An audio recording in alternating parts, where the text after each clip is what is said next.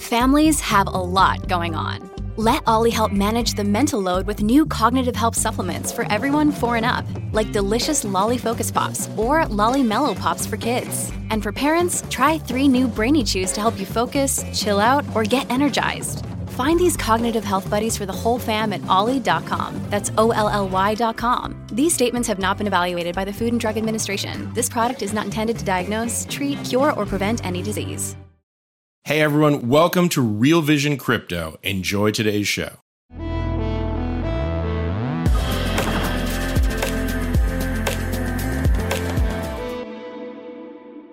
Welcome to Real Vision Crypto. I'm Ash Pennington. I'm joined today by Imran Lakha, founder of Options Insight. Imran, welcome back to Real Vision. Hey Ash, how are you? I'm doing great. It's great to have you here. This is your first time on Real Vision Crypto, but you've been on Real Vision before talking about the traditional capital markets and trading. It's great to have you back here to do a conversation with us about crypto. Tell us a little bit about what we're going to be talking about today. So I do a thing once a week called Crypto Insight. Well, it's called Macro Insight. It's my subscription service where people who subscribe to my service, I run them through all the macro stories, what's going on, trade setups that I'm looking at. But I also do a crypto section where I talk about my own positioning in crypto markets, primarily in Bitcoin and Ethereum.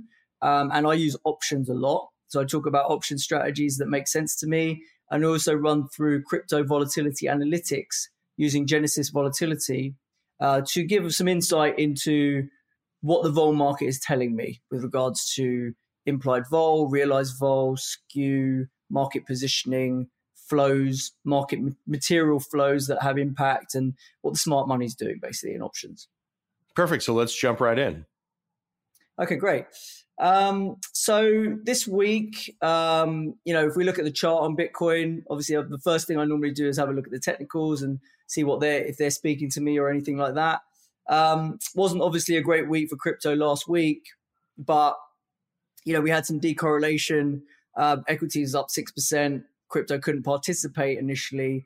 And I put that decorrelation down to a couple of things. So we had some month-end buying coming in equities that was fairly well flagged by a few of the big banks.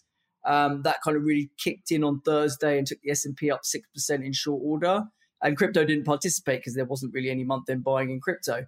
On top of that, you had de-risking in the space. Obviously, the Luna Terra debacle that wiped out 50 billion worth of market cap is still lingering in people's minds, and people are just feeling a bit nervous and want to get out of the high-risk part of the spectrum and go more into Bitcoin. So you're seeing the dominance of Bitcoin rising. That metric went from like 39% at the start of the year to around 46% right now. So as that dominance is rising, it's effectively people saying, we'd rather park our money in the safe asset, which is Bitcoin, and steer out of the altcoin space, which is a bit more risky, until the dust settles and we kind of know where we are. So we're seeing that flow. And then we also had a big expiry, right? We had a May options expiry, which had a fair amount of open interest in it. And often what you see is the market really kind of struggles to move until after the big expiries get out the way, and then it kind of frees the market up to start moving again, right? Because a lot of the flows in the market are often selling options to the street, and that kind of has a bit of a pinning impact on the market. And once those options go away, things are a bit free to move and do what they want to do. And we kind of saw that over the weekend. Once that expiry moved away, we had a bit of a catch-up move in Bitcoin, more in line with what equities have been doing, and we were up about 6%. Lots of important points there, Imran. You talk about OPEX, you talk about this decoupling effect, you talk about the Bitcoin dominance increasing. What are the common themes that you see here? Obviously, we've seen, as you say, this decoupling effect. Tell us a little bit about what you think that implies. Well, it's quite short term, right? So, if you look at the kind of short term correlation, it was as high as like 90% between the NASDAQ and Bitcoin. And now it's negative over the last few days, right? So I don't believe that's a sea change. I don't think we're going to be in negative correlation for the foreseeable future. I just think you get pockets of time where there's something idiosyncratic happening to one of the asset classes and it's not happening to the other one. And this correlation has kind of dropped off a bit. I suspect that correlation will come back. whether it's through equities continuing to rally a bit more and crypto having a catch-up move to the upside, or whether it's equity selling off and crypto continuing its down move. I mean, I do think they will recouple. I just think in the very short term, they've decoupled, right? In terms of the technical side, the chart that I'm sharing with Bitcoin, I look at Elliott Wave quite a lot to help guide me in terms of the scenarios that I see could happen. This very violent drop down from 40K down to 25K was a classic third wave, in my opinion, right? Which is usually the most brutal, most violent part of the wave, okay? So for people who don't follow Elliott Wave theory, what's the significance of that and why is it specifically relevant here? So the idea is that things move in waves, right? So you can find 5 wave sequences in impulsive moves, and then you can find 3 wave sequences in corrective moves. That's the idea. So if we're in a trend, and let's say right now we're in a downtrend in Bitcoin, right? The idea is that the moves down are going to follow a 5-wave pattern, and the bounces in the market, the corrections to that sell-off, are going to happen in ABC 3-wave sequences, right? And you find these repetitions of these internal waves that pop up time and time and again. So it's a guide. It's not like it can predict exactly what's going to happen, but what it can do is help you map out some scenarios that could be possible. When you need mealtime inspiration, it's worth shopping Kroger, where you'll find over 30,000 mouth-watering choices that excite your inner foodie. And no matter what tasty choice you make, you'll enjoy our everyday low prices, plus extra ways to save, like digital coupons worth over $600 each week. You can also save up to $1 off per gallon at the pump with fuel points. More savings and more inspiring flavors make shopping Kroger worth it every time. Kroger, fresh for everyone. Fuel restrictions apply. Right. So for me, when I see a really violent move to the downside, typically that is what I'm going to mark that as some kind of third wave within if it's in the direction of the trend, and that's down. Right. So that move in Bitcoin that I was saying from 40K to 25 was in the direction of the downtrend that we've been in for quite some time. And it was a violent move, which says to me it's some sort of third wave. So what typically happens is you get a corrective bounce off that third wave, right? It may take the shape of an ABC 3-wave sequence, which arguably, if we zoom in here, we kind of we've had a bounce there, a drift back down, and then a final bounce back there. So we've kind of done enough to have an ABC correction in that sequence. Now, I was hoping for it to kind of touch 33K, maybe even pop its head back above there, and really get exhausted in that area towards 37K, at which point I'd be licking my lips for a 5th wave down that would complete the 5-wave move, basically, right? So that's the idea. So I think we're in a corrective bounce from that 3rd wave sell-off.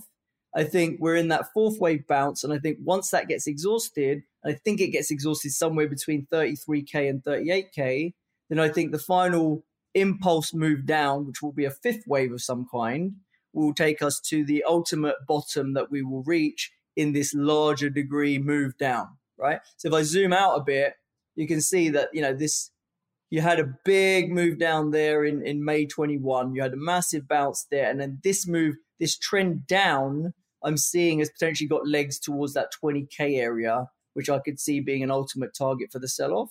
So that's how I'm letting the waves kind of guide me. And that's the kind of setup I'm looking at right now in Bitcoin. And what do the bars at the levels, those green bar levels, represent? So they're just support and resistances that I mark out as time evolves, and I kind of look for levels of inflection and importance. And there's various ways to generate those levels, right? You can look at historical lows or highs, or you can look at Fibonacci confluence zones, right? So you can pick ranges that the market has carved out and do Fibonacci retracements. And if you get a cluster of Fibonacci levels around a certain price zone, then that typically tends to be an inflection area. And that's what I then tend to mark up as one of those horizontal lines, basically, right? So that's so some of those lines, those lines need refreshing on a regular basis to kind of stay up to date with evolving price action. So that's my kind of thoughts on Bitcoin. If we then move over to Ethereum, kind of see what that's been doing, it kind of had this, obviously on that large move down, similar to when Bitcoin touched 25K, this touched 1700, and it's actually managed to do it again last week. Now, that was pretty weak, right? The altcoins were getting hit quite hard. Ethereum was underperforming Bitcoin. So things weren't looking great. And I think part of that is because I think there was some crowded positioning parked in Ethereum that was basically trying to get exposure to the merge, because we're going to get more and more news on the merge. It's scheduled to happen sometime in August.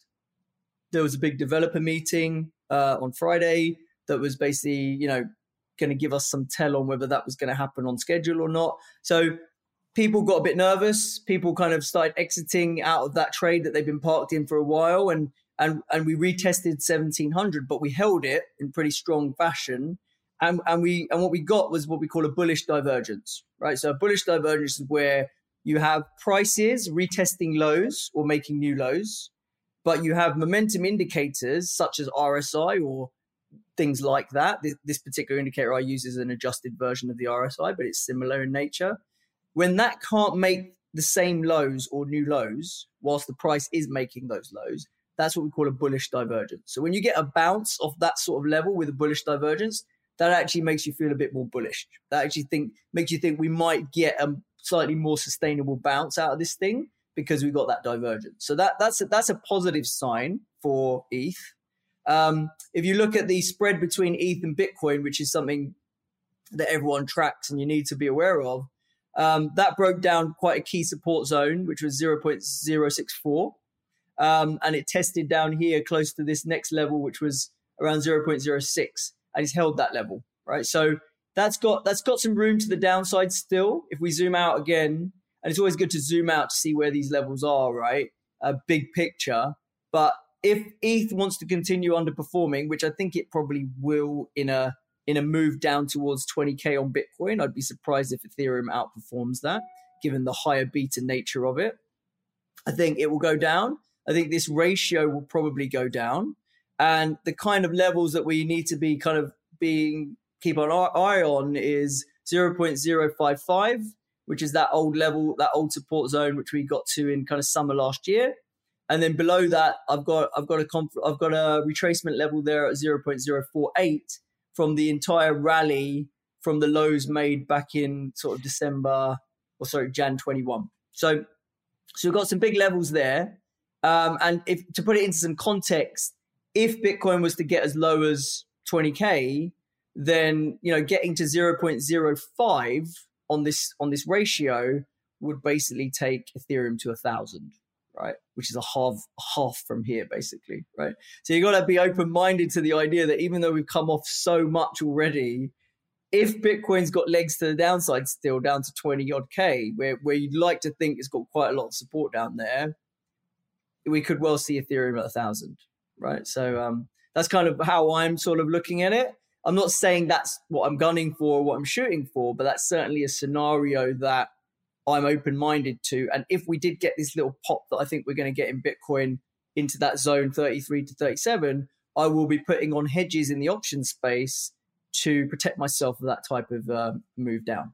Hey, if you like this clip, be sure to check out the full interview and more only on realvision.com/crypto. It's 100% free. Sign up now.